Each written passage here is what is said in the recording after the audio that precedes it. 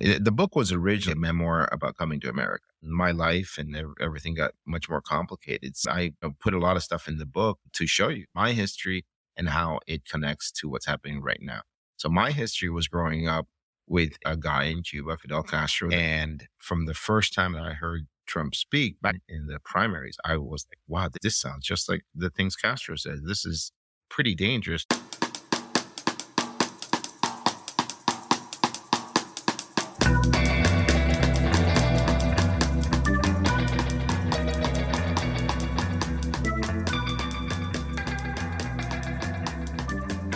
So it's a new year, and 2024 is going to be an interesting one. So you already know by now that I've got another podcast called Modern Minorities, where we share minority voices for all our majority years. And every once in a while, I use that show to have a deeper chat with comics creators who I really admire. Late last year, I accidentally discovered Worm, a Cuban-American Odyssey, the graphic memoir by artist and activist Edel Rodriguez that tells the story of his childhood in Cuba. Worm might just be one of, if not the best graphic novel that I read in 2023, so we'll see if I can get Ryan to read it soon. Edel has created more than 200 magazine covers for the likes of The New Yorker and Time Magazine, Newsweek, and Der Spiegel, which, as one NPR journalist recently said, are singular, striking, and often controversial. I guarantee you've seen some of Edel's work in the Trump era of American politics. Just Google Edel Rodriguez magazine cover and you'll see what I'm talking about. Edel's latest work is his graphic memoir that tells the story of his childhood in Cuba and his family's decision in 1980 to join the hazardous flotilla of refugees known as the Mariel Boat Lift. The graphic novel only just came out in November, and I kind of accidentally discovered it, but once I started reading it, I could not put it down. In Worm, which is a term that Fidel Castro used for Cubans who chose to leave the country, Edel uses his own life to capture not just what it's like to grow up under an authoritarian government, but also to sound a caution from the run-up to the election of 2016 to January 6, 2020, to the future we are facing in this election year. So beyond Edel's personal story, which I'd highly recommend you read in his graphic memoir, I really wanted to get at the why for his activism and storytelling approach. So I hope you enjoy my Modern Minorities chat with artist and activist Edel Rodriguez, and be sure to check out his graphic memoir Worm, a Cuban-American Odyssey. Edel, thank you so much for coming on the pod. It's great to meet you. Thank you. So for folks who may or may not have read your book, which I'm obviously a very new fan of, I don't know, do you ever get asked, where are you from? Yeah, actually, that's partly how the book came about. Yeah. Whenever I met editors in conversations, probably about 10 years ago, 12 years ago, they were like, so where are you from? And then in that conversation, I would share where I'm from and a bit of my story. And immediately I would hear, that's a book. Well, but what's the quick answer? Like when you're just at a party with your friends, with your wife on the street, what's the quick answer? Do you say Miami? Do you say New York, New Jersey? No, I would say, where I'm from, I would say Cuba. Yeah. Okay. Yeah. Havana, Cuba, or Cuba. Yeah. I usually go, you go back to the beginning, at least in my mind. I wouldn't say I'm from Miami. That would be the second or third option. And in New Jersey is where my body happens to be at right now, but it is not like I don't feel where I'm from is where I'm originally from. Well, let's talk about that. I mean, because you're from El Gabriel, right? Like, can you, obviously you read the book, there's so many stories, but what's one of those kind of stories from your youth? And it doesn't have to be so much about the message of the book, but just what's a story from growing up? What's one of those things that you remember the most? I think what I remember the most were stories of just playing out in the streets with my friends, which I took for granted back then, but now living in the United States, you just don't see that much of that happening. So we lived in the street, playing games and hunting for birds with slingshots, and it's just wild kids roaming around. Like shirtless and shorts and barefoot, which no kids run around barefoot anymore. That is what I remember of my youth. Yeah. And I mean, I don't want to say it's this idyllic youth. It's just was the youth that you knew. Right. But so much of the book talks about the perspective of your parents and what they had during your youth. And there was like this fear of your youth for you and your sister that parents were slowly kind of realizing. When did that start to realize the experience your parents were having versus yours. When did you start to realize the difference between those two things?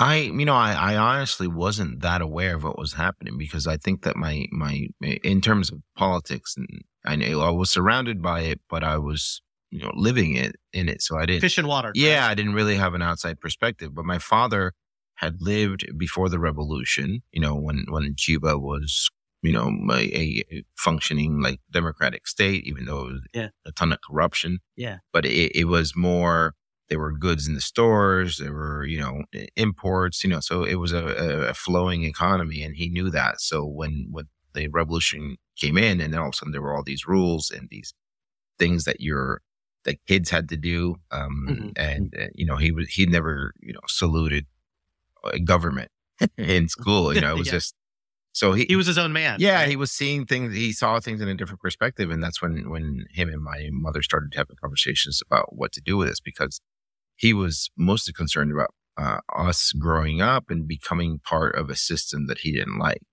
or serving a system that he didn't think was human. And the idea that I would have to be sent into the military to fight overseas, or that my sister was caught up in administration issues at school. Yeah. It's not what they felt that they were kind of losing their children to the state. Do you think that was the tipping point? Because for a while, when you read your work, it's your dad's making do. Your mom and dad are kind of behaving a way they're supposed to, but at the same time on the edges, still kind of being his own man with the entrepreneurial stuff, with the photography, etc. And they were kind of making do. In fact, I think in the book, your mom makes the argument, hey, we got this. It'll be fine. We'll get to Spain somehow. Yeah. What was the tipping point?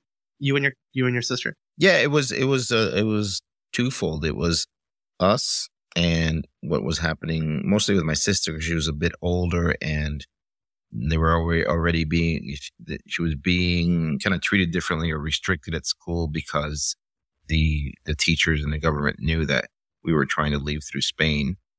And the other part was my dad was, he felt pressure that he was going to, be jailed or be punished for some of the work that he was doing, in black marketing and trying to get materials for his photography business and other things. So there was a lot of spying going on of our family for basically trying to figure out ways to get by. We weren't the only ones. There were other ones that were also being looked at.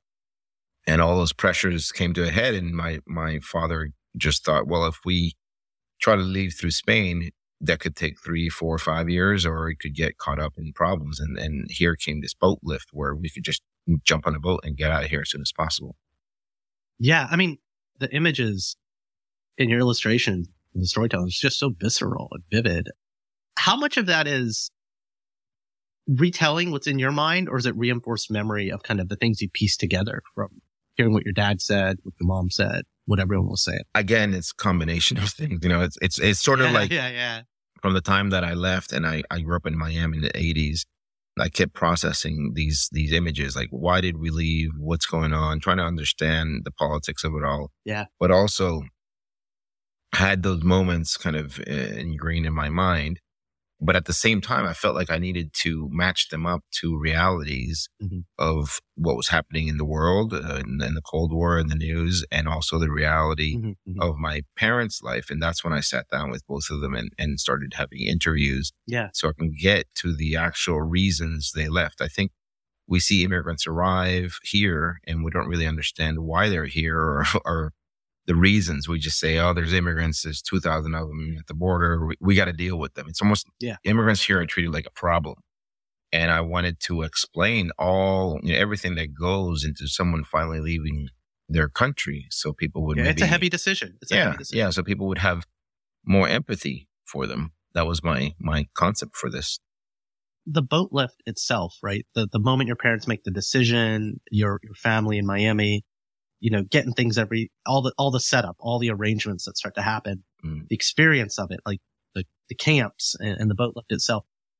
How much of that, because that happened to you. I mean, you were an adolescent. You were probably around the same age as my kids when this happened. Yeah. How old were you when the boat lift happened? 8. I was 8. How much of that is it like ingrained in your memory, or it's just this big kind of dreamlike thing that happened. Yeah, I mean, it never feels dreamlike at all. It feels very specific, somewhere in between, somewhere between the specific and the dreamlike, because the specific are the details, Yeah. and the dreamlike is the fact where you look back and you go, did that really happen? It was such an odd time. Yeah. So I wanted to capture the dreamlike imagery and things, but also get into how you specifically go from here to there. Oh, the paperwork that was taken from us and that made us kind of undocumented for a while there. Yeah, because they took away your passports. We were just basically left in a camp with nothing. We had no ID, no information about us, and told that we were going to be taken to a boat eventually, and then we're there in that camp forever. So we couldn't really go back home, and we were kind of in a detention camp, so that's what it was.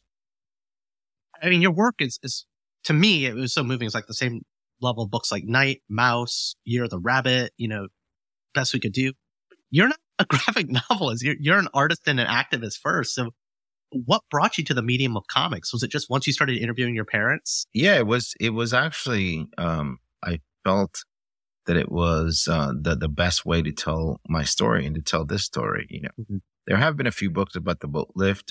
Before Night Falls by Ronaldo Arenas, a book called Finding Mañana by another Cuban author. But they're written as memoir, in text. And I felt, well, okay, so that's already kind of been done. I wanted to do something that was visual, so it would have an impact on people that maybe don't pick up a novel to read, or in younger generations, that are really into graphic novels, so they can understand and see the imagery. I think it really makes an impact when you see what occurred in Cuba. I think you can maybe dismiss it if it's in written form, but once you actually see what was done to people down there, I think a lot of people in this country would pay more attention to it. So that was part of the reason for the graphic novel. The other thing is that I draw for a living, so I think people would just expect that. But yes, I've never been I didn't grow up with comic books in Cuba, definitely. Yeah. So once I arrived here, I wasn't really into comics like a lot of my friends were. I mean, I would pick up some comics, casually, but they also cost money. We didn't have any money in Miami, and so there was no extra cash to go down to the comic shop. So I've never, but I as I grew older, I did, become interested in reading some graphic novels, but I've not been like fully into that world. Yeah, it's so interesting. I grew up, obviously, all the usual flavors of X-Men, Fantastic Four, Batman, that stuff. But and that's kind of where the openness to the medium came. But in kind of 20s and 30s, start to realize more stories can be told. And I feel like it's a medium that's somewhere between literature and film, but where it wins in my heart is film. It's kind of a moving picture that just kind of washes over you. And, in literature, you have to read and imagine it in your mind, but you're illustrating these points and you can get stuck on a page, kind of like poetry, right? Like 5 lines of a poem. Well, that's what I'm glad you said. That's what I wanted, So, my issue sometimes with graphic novels is they feel too airy, right? Like you open a page and it's like the sun came in, and then it feels like too much about a reason to make drawings that you want to make. And the story can sometimes be a bit thin. So I wanted a book that you actually spent a while on that spread reading the details of politics and family and emotions, and not sort of breeze through it. Yeah, this is a heavy meal, man. This is like a red steak. Yeah, and I was like, oh my God, are people going to really go for this? And I've been like really surprised that a lot of people really are loving reading it, and also that the comics book folks have gotten in touch with. This is amazing. It's like a new way of doing a graphic novel, which is much more beefy, And it's been great, because I actually thought, oh my God, the comics folks are just going to be tearing into it, but it hasn't been that way. It's been very welcoming, and reviews of it from people that read comics regularly. So that's great to see. Yeah, I mean, your work in this book is, it's mostly monochromatic. It's mostly black and white with one exception. And I want to talk about that. The use of red and honestly later orange, right? Towards the end of the book. Right. I think I know where you were going with the use of both of those, but can you talk to me about those choices? Was it intentional that certain people were red and others were not? Well, the red was so much of my childhood was that, definitely like the earth in my town is very deep red, reddish brown. So that was good. My father's car was red, but then also the color of communism has always been attached with red. And my uniform, my communist school uniform was also red and white. So that made sense for the beginning of the book. But then I saw, wow, it really does translate into other places throughout the book. And then I like minimal color. And I added a little bit like a shade of the red for when I arrived in Miami to create this pink color. Yeah. Because it's Miami. I'm like, I can't do harsh red here. And then when I got to the chapters about Trump, I brought in the orange because so much of my work has become known as creating this character that invaded our consciousness by using this one orange color. So I felt I really wanted to do that there. And I like how it throughout the book just gives you a little bit, doesn't go into full color, but it gives you a little something different as you go through the book. Yeah. I mean, you alluded to your work about Trump in the era that we're living in. I'd seen a lot of your magazine covers over the past several years, but I never connected them to the name behind the work. So Yeah. I never was familiar with you Good. as an artist until reading this comic. Yeah, I'm pretty sure you like that, right? But not knowing the history of your art, right? Was it the rise of Trump that drove your art activism, or was that something you were always doing because of how you grew up? No, I've always been doing work about activist work or political. I call it more like political art or political graphics, going back to pretty much college at Pratt in Brooklyn. Then when I graduated, I began doing a lot of op-eds for the New York Times that mostly dealt with political issues. And working at Time Magazine, I created a lot of political, tinge graphics for the magazine and for many other clients. It was around 2014 that I started saw that I could use the internet to kind of get my work out there as to how I felt issues should be treated, rather than sometimes the media does very neutral points of view on both sidism. That was with work dealing with terrorism and ISIS, and then immediately the Trump years appeared, and I continued that sort of online activism regarding what Trump was doing, and then it sort of went on from there. So it took off a lot, probably around 2015, 2016. But I had been doing political illustrations for many years. Yeah, I mean, there's nothing both sidesism of your work. For those listening right now, like literally, you're on your phone, just do a quick Google for, Edel Rodriguez magazine cover or Time cover. And these are stark, provocative statements, which, ring true, right? To the thing we were all feeling. And I didn't see your book was going to go there because, again, I didn't know who you were when I first picked up Worm. You make the jump to the present day and to your activism in the current day. And obviously your entire life story leads up to the reason you get to say this, the reason you have a unique point of view and vantage point.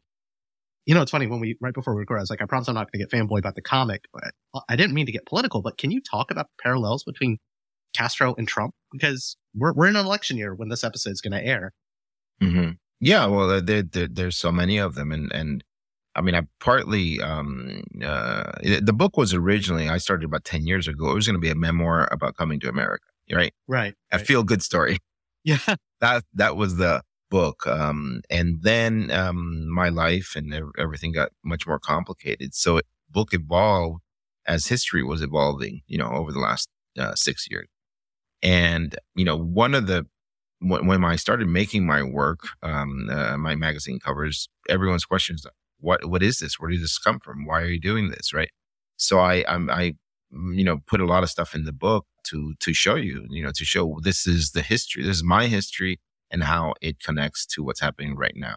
So my history was growing up with a guy in Cuba, Fidel Castro, that would call people worms simply because they were against him or wanted to leave the country. And he would say it in speeches. Yeah. Now, actually, someone that I just met yesterday, Michael Arndt, a designer, pointed out that the word vermin, which Trump just used, comes from the Latin ver, which is worm. So there are these constant similarities, like using words like worm or vermin, saying the press is the enemy of people, pointing out people in crowds and goading their fans to go beat them up. It goes on and on. And from the first time that I heard Trump speak back in 2015 in the primaries, I was like, wow, this sounds just like the things Castro said. This is pretty dangerous stuff. And I thought that we were treating Trump as a joke, right, in this country. Like the media was just lapping it up, thinking it was crazy, wild. And I'm like, this isn't crazy and wild and funny. It's extremely dangerous. So I took it upon me to start making images that would show people that follow, not just people follow my work, but others in the media and people that follow my work by their nature are art directors, designers, editors who I've known for 15, 20 years. And if I put stuff in front of their faces, they would, get a hint that this was a much more serious thing happening and perhaps hire me to do work like that for their magazine.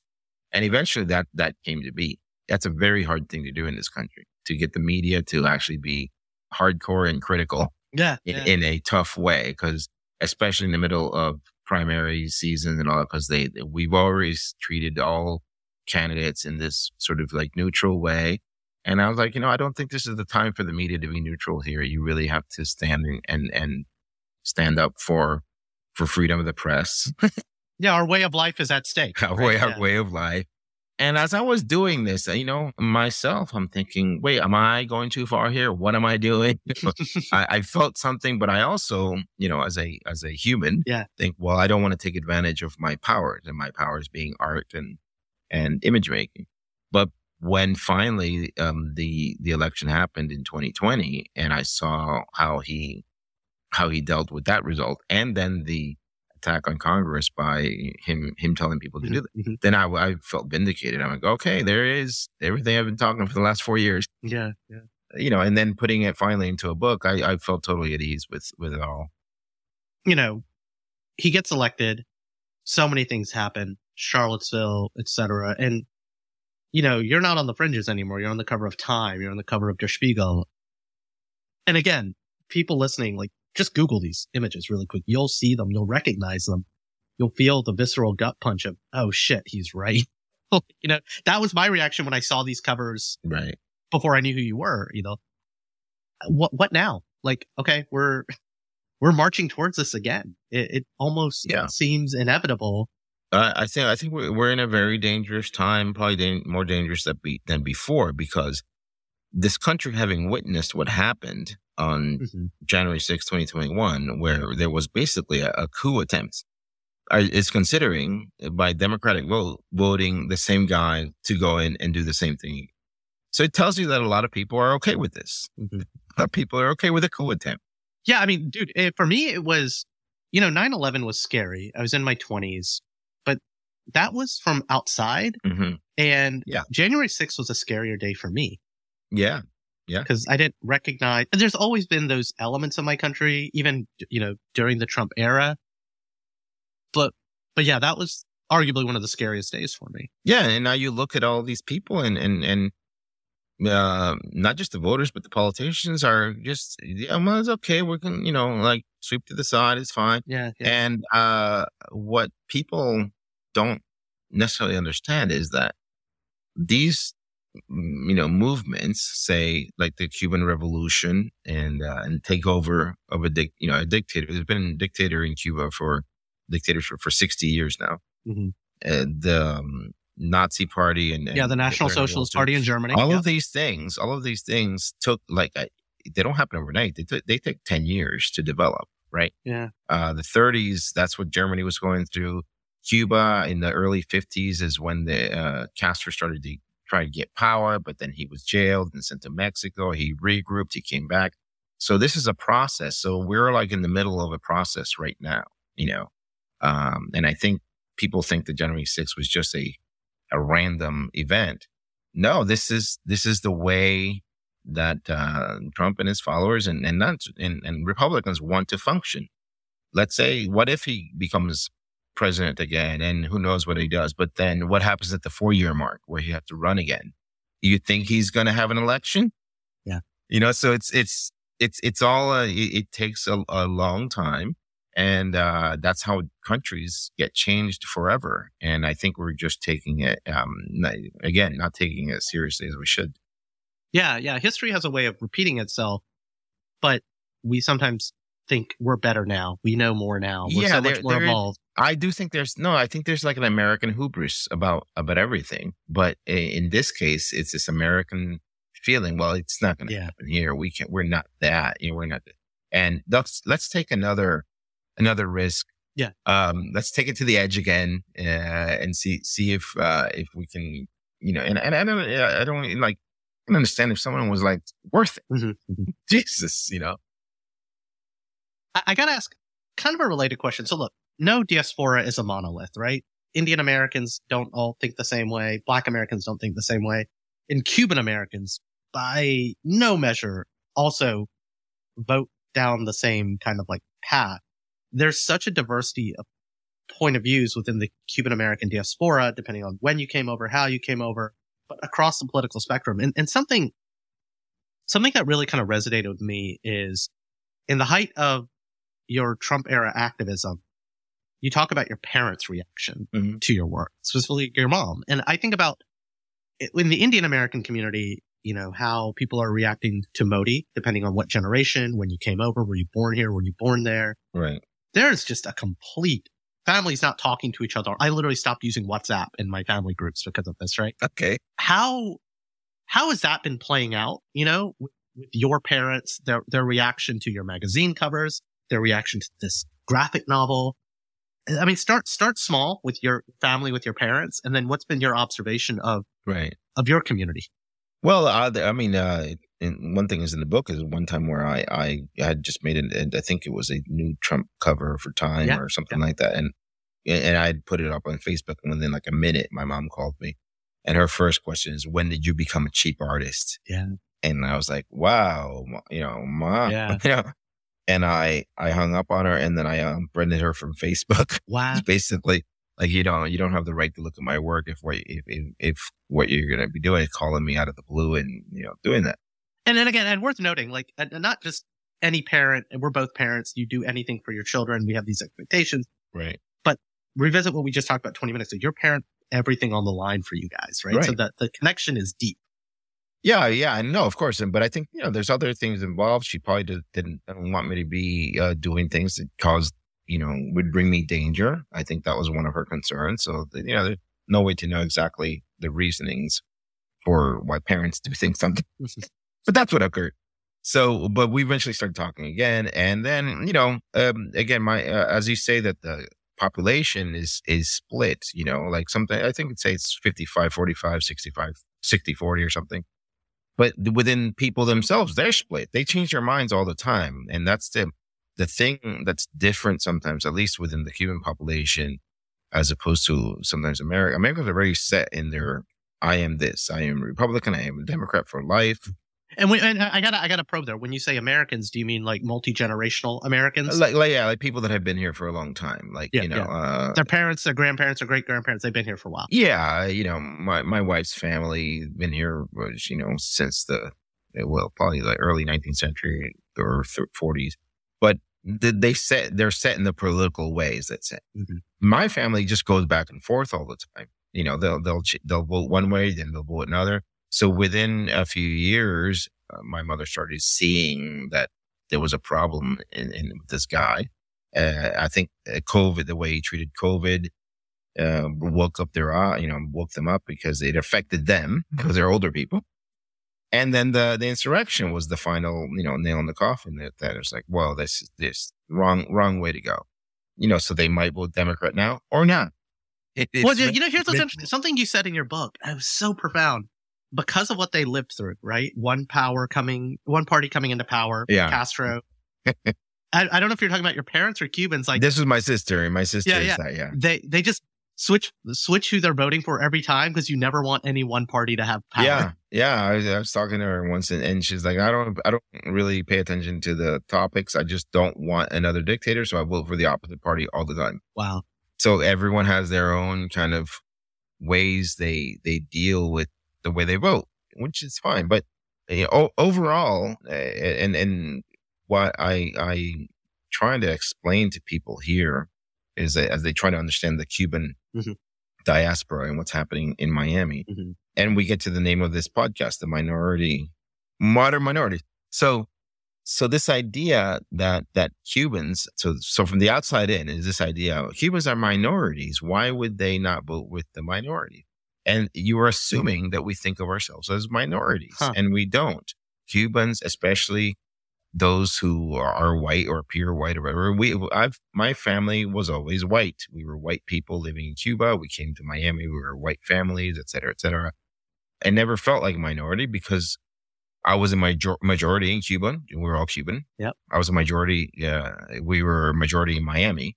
So the power center of the majority in Miami is Cubans. It's only when I came up here that I was to New York. To New York City. And college at Pratt. It's like, would you like to be at the Minority Students League or something? I'm like, what do you mean? I'm not a minority. Oh, yes, you are. You're a Latino. And I'm like, oh, I don't even feel like a Latino. I'm just Cuban, Yeah. So there isn't that sort of thinking down there. They vote as a majority white people, which is not very different from Georgia or from Texas or from, say, a family in Wisconsin whose entire lineage goes back to Sweden or Switzerland or whatever. My family's lineage pretty much goes to Spain, except for maybe there's some indigenous family member, Cuban indigenous. So there's a misunderstanding, or I think this country, the United States, tries to label everyone all the time. So it's minority, or it's AAPI, or it's this, or it's that, or POC. And I have friends that are black, and they're like, do not call me a POC. I am not a POC. I'm a black man. Yeah. My black man experience is different from an Asian person's experience. And I think I would like this country, the United States, to start talking about people and groups as who they are, not as these vast collections of colored people. Yeah. I have a problem with that. If we take the time to talk about Italians as Italians, French as French, British as British, we should speak about people as Mexicans, Colombians, Cubans. Not as Latinos. No, not as Latinos and not as this, because there is so much difference between a Cuban background to an Argentinian background. Argentina is like another world, It's very different. But just because we speak Spanish, we don't say Europeans generally. Yeah. Well, no, you're hitting. So the premise of the show, right, was like, Sharon and I, how do we, through understanding of individual experiences, that's in my mind how we quote unquote solve racism, right? Like Jerry Seinfeld once said, I never understand racism. Why hate a whole group of people when you can hate an individual? Yeah. And I always thought that was really profound because, same thing, man. Like, my wife is Chinese American and I'm Indian, and we're both Asians. But man, there's night and day between us. Oh, of course. And going to India, and like the difference between a Punjabi and a Gujarati and someone who speaks Telugu. Yeah. There's this tapestry, right? But one thing I do acknowledge is we're all a majority in some cases, and we're all a minority, right? So I'm a straight male who's not a Muslim, right? Like, there's a lot of majority stuff there. But there's a minority in the sense that when I go to the airport with my beard, right? Sometimes as a kid, because I was trying to acclimate into Alabama where I grew up, I thought of myself as a white guy because I listened to Weezer and the Beatles, right? Right. And when I'm about to go back to India with my daughter, and I'm going to stand out like a sore thumb, even though I'm surrounded by my people. Right. And actually, I want to ask that's to kind of shift gears completely. What's been the reaction to your book? So you've been working on this for 10 or 12 years. Your family's known. And when I say your family, I mean your parents, your sister, not just your wife and kids, right? before the book came out, before the reception came out, what did people think about you working on this and what little they were seeing of this? I don't think that they, my family is not really in the details of what I do. Fortunately, there's never been that much. I mean, they know that I'm an artist, but I'm their son, and they just want me home to hang out and like eat. Yeah, it is not. Oh, you're working on a book. Yeah, okay. But it is not their main focus. So I interview them. I ask them questions. I say I'm working on something. And then I'll call them again. I have a question. Hey, who was that guy that came to our house that day? So, oh, that's such and such. I'm doing this for the book. But they didn't really know the entire, thrust of the book or how it was all playing. But now that they're looking at it, they just go, they're like, yeah, accurate. That happened. Yes, yes. They're loving the sort of the attention it's gotten, and they're having fun with it. And even, the stuff that's in here that's controversial, my mom hasn't called me mad about anything. She's like, no, it's okay. Like they're if things occurred in life, they're okay talking about it and they can. Yeah. You're being truthful. Yeah. As long as it's correct. And there are some times where I depicted it sometimes badly, something that occurred. And my mom's like, oh, you don't understand. It was much worse than that. This other thing happened. I'm like, oh, wow, you didn't tell me. Wow. Yeah, so there's even more that's triggered in their minds now. Once they read it, they're like, oh, yeah, and then that other thing occurred. So as I read in the book, you have two girls, right? Yeah. How old are they now? They're 19 and 14. Okay. Yeah, you're in it then right now. What's been their reaction to the book? Oh, they loved it. I mean, my 19-year-old, actually my 19-year-old helped me finish coloring a lot of this stuff. So she was really in the middle of working with me for part of it before she had to go back to college. She's going to art school too. And yeah, they've been fans of graphic novels for a long time. So the fact that I made one and that they're in it in a couple of pages, cool. They really got a kick out of that. And I really did want to create something that became, a document for them, a place where they would see their great grandparents and and their grandparents, and a place for them to learn some of their own history. Having grown up here, they don't really have that much of a direct connection to Cuba. Mm-hmm. And lately, especially my older daughter has gotten much more interested in the details and history and traditions of Cuba, and it's been nice to see. Yeah. In the book, you share a moment when you took them back to Cuba. I think maybe a couple of times. Yeah. How old were they on their first trip back? I think that was in 2014. So they were probably about 10 and 6 around there. Yeah. Or 10 and 5. Yeah. And it was quite an adventure. It's funny because I'm about to take my daughter, who's almost 8, taking her back to India in a few weeks. Mm-hmm. And my first trip to India was when I was 6. Okay. And I'm just curious, what was their reaction? Obviously, and you depict the environment that they experience, right? The people they see, the family they see, the socioeconomic conditions. What was their reaction to that coming from, the suburbs of the tri-state area? Yeah, I think they were kind of okay with Havana, with the city. But when I took them to the countryside, to my town, to El Gabriel, it was like a day, and they were like, this is crazy because they had never seen so many like wild animals roaming around, dogs and cows and bulls. There are no paved streets, so everything's just dirt and the muck of houses, leaching out, who knows what, sewage or whatever. So I had actually the younger one, she was 5. I had to carry her on my shoulders throughout town. Wow. She would not walk. She was like, no, I don't want to. No, the floor is dirty. Mm. And it is a result of growing up in, suburban America where everything's super duper clean, which is also, the main thing I noticed when I arrived in this country, how everything is so prim and proper. And it's not like that in my town at all. But one of the things that I noticed, we were just at my family's house one night, right? Because I was doing an exhibit in Havana in the city, and I took the car, a bus to our town, and we're going to stay there overnight. And in the middle of the night, around 3 a.m, I'm awakened by my 5-year-old with like really severe stomach pains, and she was crying and crying, and I called my aunt. I said, we have to take her to the clinic. And she just goes, Del, what clinic? Wow. I'm like, we don't have a clinic in town anymore. And I said, okay, well, then the hospital. It's like, well, the hospital is about, 4 towns over and there are no cars to take you at this time. So it was for the first time I got like this sense of what it was like to live in this place with a little kid, which was my parents' experience of me doing that. I was sick all the time when I was a kid because I was in the streets eating who knows what. And that tension of having a kid and not having a car to take them somewhere, not having a clinic in town, it's very tense, it's a very difficult experience to raise children, in those environments. I would imagine that their perspective on the world changed after that trip.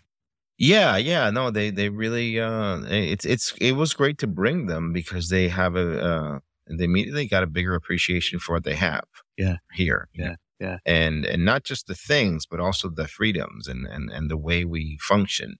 They got hints and I explained to them, look, that's the military watching over the crowd. Yeah. Every, in the plazas, there were police and military installed there. So they got a sense of what that was like. Yeah. I like to say sometimes, and I was born here, right? But like, if you live in the West, and it's not a judgment call, but like kind of won the genetic lottery in terms of those freedoms or those things that we really do take for granted until you can see it, right? Like my first trip to India when I was 6, I'd been to Venezuela and seen the machine guns at the airport. But at the same time, sometimes I'm at Grand Central in New York City and, you see the National Guardsmen with machine guns too. And I'm like, right. Yeah. And that's actually surprising when that happens. You're like, whoa, okay. Yeah. But the reasons are different. Yeah. Generally. But what I was saying is like those images don't exist in this country, but then when you see National Guardsmen at the Capitol in front of metal. Yeah. Well, and that's what was so upsetting to me is basically seeing, what I grew up with. But there is a lot of, I have conversations with my friends here and like, what do you mean? We're being spied on all the time. I'm like, listen, you don't understand what being spied on all the time actually is. Yeah, it's one thing to be spied on for selling you advertising. Yes. It's another thing. Yes. And it's just, anytime people do things like that, it just generally bothers me because you're diminishing what actual, dictatorship, what actual things that are happening in places like Burma or Pakistan or Venezuela by saying, well, I feel like I'm being, spied on constantly. No, it's different. You don't know. Yeah. What's one thing that your kids would say they've learned about you or learned from you? Well, I think that the thing that I try to pass on and I think they picked up on is this idea of believing that, if you just do your work and you do what you feel is right and what you're passionate about, things work out. And I think that's my main focus is not getting too concerned about where life is going. Just function and be good to other people and be honest with your work, and things will happen like kismet, like things were meant to be. Yeah. I try to get that across to them as much as possible. And I know NPR totally stole this question that we ask all of our guests, but if you could go back and talk to that little boy in El Gabriel, who doesn't know what's in front of him with boats and with art school and with magazine covers, what would you tell that little boy? I think that is just to let him know that things are going to be all right. If you just keep at it, if you keep doing what you want to do, which again is what I try to get across to my kid. I was very scared, concerned, wondering what was going to happen to me once I arrived here, and then what I was going to become as an adult. My main focus, once I arrived here, and having gone through so many questions and interviews or dealt with this book, I've thought about this a bit more, why I made this, And my main thing was that I did not want everything that I had lost to be in vain. Mm-hmm. I lost my grandparents, I lost my family, I lost my friends, and I didn't want to come here and not make something with that, right? So since I was about 9, 10 years old, I was the most, I went to every class. I tried to get the best grades. I was thinking so much about who I was going to become. I wanted to become something. I didn't want to have lost my entire family and then done nothing with it. So everything you see, if you see my book, if you see other things, it is sort of like honoring what happened to my family and why it was split up, and trying to make the experience and the difficulties worth something. I want to shift gears a little bit. If we've got a few more minutes, do you want to have a little fun and do a little bit of a speed round? Sure, yeah. All right. And these are just meant to be some fun questions as we race towards the end of our chat. But what's one thing about you that no one expects? That I'm funny. Everyone thinks I'm an angry political, and I'm just an idiot most of the time. Yeah, that's awesome. What's a book or a movie that has characters that you relate to? Book was Night by Elie Wiesel, and a movie was Cinema Paradiso. That film really made an impact on me when I was younger. Nice. When did you see that? How old were you? I was in college, actually. I was I think freshman year of college, and at the cinema at Pratt, and I started bawling, crying. What's your favorite mom dish? Oh, oxtail stew. What's your least favorite food? Oh, my least favorite food? Oh, it'd just be like a bad sandwich or something. Have you seen the meme on Chinese social media where they're making fun of what Americans eat for lunch? Well, I know. I did try. My agent, God love her. She's like, you really, took me to a sushi restaurant to celebrate the book, and she's an expert at this stuff. She's like, have you tried urchin? I'm like, no. She's like, you got to try it. And I tried it. It was awful. Yeah. So I'd say urchin now. Okay. Who's someone out there that you would want to talk to on a podcast? Someone out there that I would want to talk to on a podcast. I always, my heroes are artists, so I would probably say David Hockney. Well, why would you want to talk to him, or what would you ask him? It's just, I've just been inspired by him since I was in college, and the way he thinks, the way he changes, the way he works, and I have a lot of respect. I think he's about 85 now. Yeah. Just how he just keeps on going. He doesn't stop. Yeah. And I it's the kind of thing that I would like to do with my life, is just continue making art. Last question, and I know you take a little umbrage with this term, but what does being a modern minority mean for you? I don't really know. I mean, I think possibly it's just that the word minority feels like, of the past or something, and we are becoming very powerful.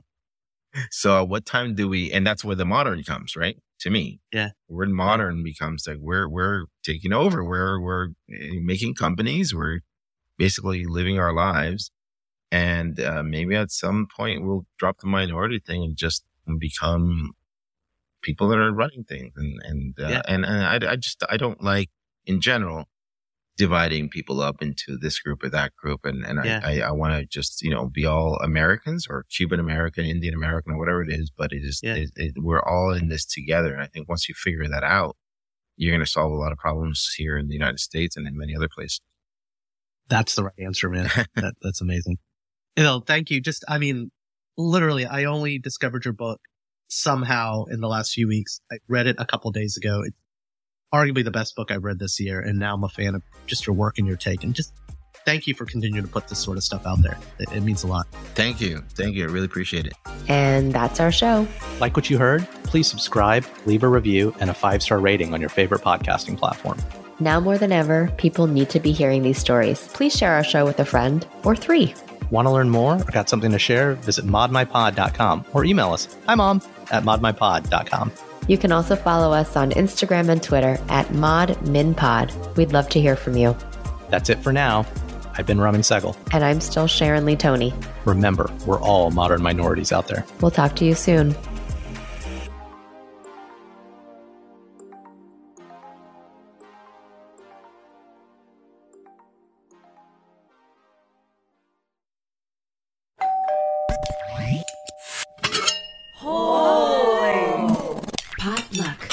love.